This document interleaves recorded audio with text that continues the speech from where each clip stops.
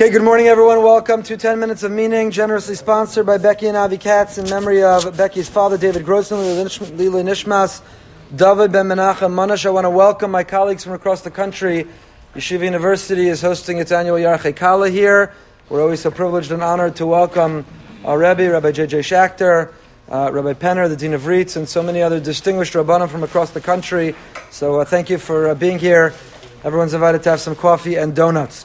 We are in Mesilas Yesharim Perek, the 5th chapter, where the Ramchal has been teaching us about the Mafsidei Hazahiros V'Harachaka. We've identified that even before we lead our lives with Zrizas, before we get to the chapter of alacrity and zeal, before we pursue our interests with ambition and aspiration, we first have to acquire the character trait of Zahiros.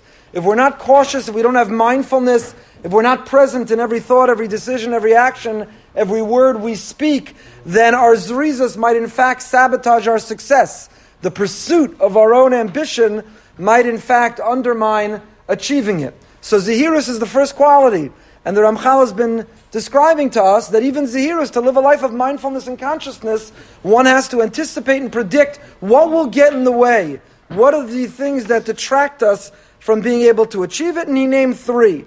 Number 1, tipul v'tir da ulamis, being overly preoccupied with this world. You're not going to be mindful in the decisions you're making if your phone is beeping and buzzing and vibrating and going crazy with every update and news alert and stock and sports score. If we're overly involved in this world, we can't in fact be present in everything else we're doing. Number 2, aschok v'halatzon, being frivolous, being cynical, sarcastic about everything, not taking anything seriously. We can't lead the best version of ourselves. And the third is achevra hara, we're all influenced by the people with whom we hang out. As the Rambam describes, they shape, they mold who we are. And so it's critically important to make that choice. So we're on Perek Hay, in the new edition of Mesilas Yesharim, page 32. And the Ramchal writes the following. Lamazah doma, what is this similar to? Person doesn't feel well, you have symptoms, you feel like you're coming down with an illness. So you go to the doctor, they take a strep test, a flu test, and they diagnose you. And they say, here's your issue, and here's the antidote. Take this medicine, you're going to be good. Take this medicine, it'll heal the infection.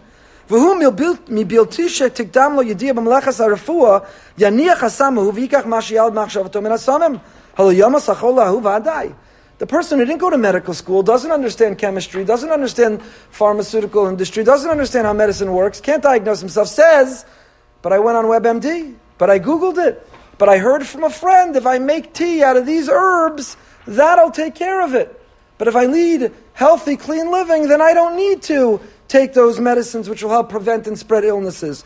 Says the Ramchal, if you ignore and neglect the trained experts who've researched and studied and who have life experience, and you neglect what they tell you to do and you think you're going to figure it out on your own, will you surely not be compromised?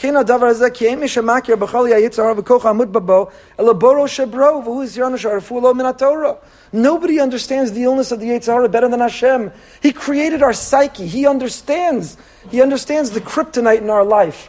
He understands what pushes our buttons, what tempts us, what clouds our judgment, what leads us astray. He understands the distractions, the temptations, the appetite. Lest we think that the Ribbono Shel Olam, the Almighty, is so perfect, is so incredible. He's so holy, He can't understand what I, lowly human being, go through.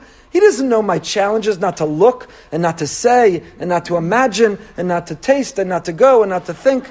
He can't relate. Lest we think that no, Hashem designed us, He created us. He is the one who installed that virus in our software. But He gave us the antivirus software. And the antivirus software that purges the virus, that lets us have technology which is most efficient and works best, is Torah. It is the medicine. And to neglect not only the doctor who's trained, but no doctors are perfect. In fact, the best doctors show Tov Shabaro from the Gehenim. Doctors are human beings in the end of the day, but the Ribbono Shel Olam is infallible. He's omniscient and omnipotent, and when He tells us, this is the medicine, it's the antidote, I know what you're going through, I know what you're struggling with. And if you want to live a mindful life, if you want to be present in all your decisions, if you want to not trip over those obstacles which will detract your capacity to concentrate and to pursue what's best for you, then study Torah every day. Every day find the time to recalibrate. Find that time to reset, to restore. Find that time to to reprioritize and remind yourself what matters, what's important. It is the very best antidote. It's the antivirus software. You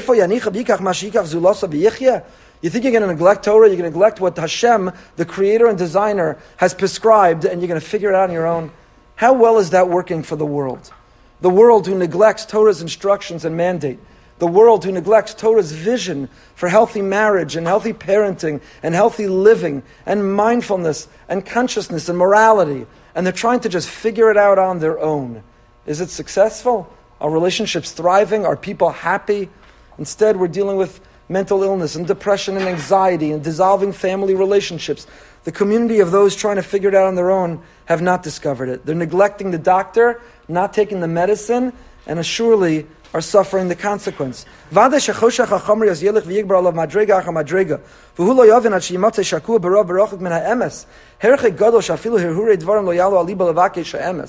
what happens when you neglect the doctor and you join some anti-doctor movement and start to believe anything that's being said? You no longer have the capacity to know truth from falsehood. You no longer have the ability to discern. You no longer have the ability to make correct decisions which are best. And the same is true in the world of the neshama and the spiritual and emotional world. To neglect the world of truth and the people who are the ambassadors of conveying that truth and think you're going to discover truth on your own leaves you vulnerable to subscribing to absolute distortions of truth. And then you're absolutely lost, totally lost. It's Torah and the Balei HaMasorah, who are the ambassadors of communicating Torah, who are telling us they are communicating from our creator and designer. The one who created the software, planted the virus, and said, here's the antivirus software. You're going to neglect and not download and not install the antivirus software? The way we download and install it every day is by finding the time for Torah. But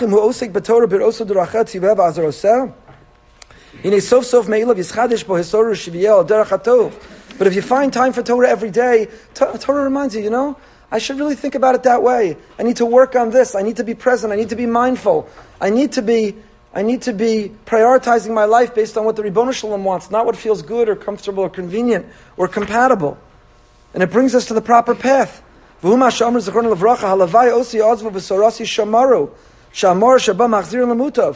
Quotes Eicha Rabbah to Yerushalmi as well, where Hashem says, if it's a choice between their believing in me and observing my Torah, I'd rather they observe my Torah even if they're struggling to believe in me. Understand how powerful it is? Hashem says, if they're going through the motions or neglecting observance but believing in me, which do I prefer? I prefer that they struggle with believing in me but observe my Torah. Why? Because observing Torah is taking the medicine. And if you start by taking the medicine, you're going to come to discover Hashem. There's a Yiddish expression, with the eating comes the appetite.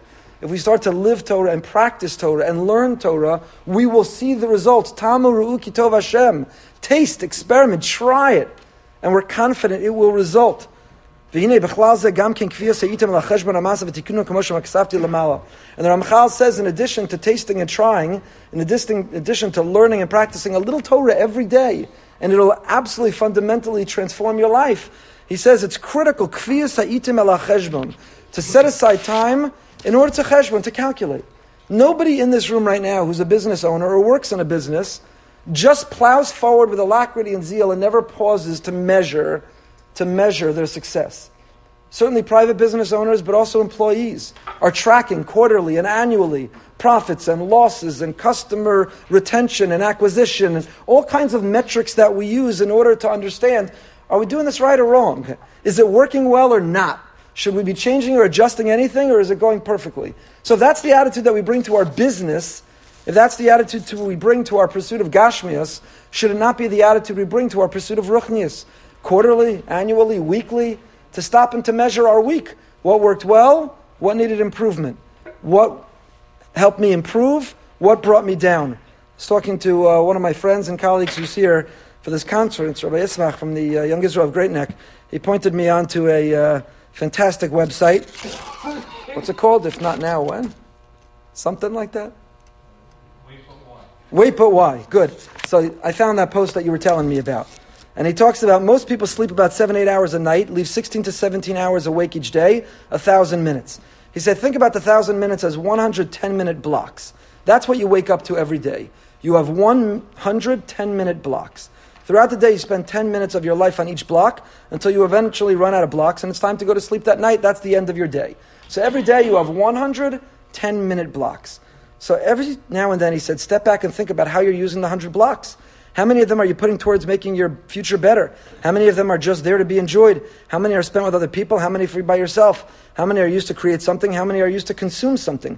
How many are focused on your body? How many on your mind? How many on neither one in particular?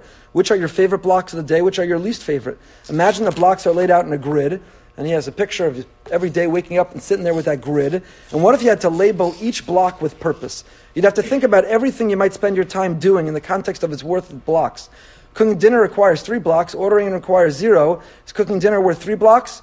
Is 10 minutes of meditation a day important enough to dedicate a block to? Reading 20 minutes a night allow you to read 15 additional books a year. Is that worth 2 blocks? And he goes on and on and on. That's exactly what the Ramchal is describing. Imagine we lived with that sense of mindfulness every day. 110-minute blocks. Out of the 100 blocks that we have in a day, as Rabbi Yismach said, could we not find a block? Could we not find 10 of the 100 blocks? Could we not find 6 of the blocks, an hour to learn Torah, which the Ramchal says is the key, is the medicine, which will determine our success for the other blocks of the day, for the entire rest of our day? So if we're just plowing forward in life, never looking back, never thinking, never evaluating, never reflecting, we're not going to live the best version of ourselves. But if we pause and we evaluate and we measure and we set the metrics by which we're measuring, what kind of life are we living? Of meaning, of purpose, of creativity, of our practice, of our relationships, then we'll be able to adjust in order to become better and better, to be able to practice zehirus, to eliminate the things that are the obstacles to zehirus, and finally, eventually, we'll get to zrizus, how to then pursue those goals with alacrity so we can be the best version of ourselves. Have a fantastic day.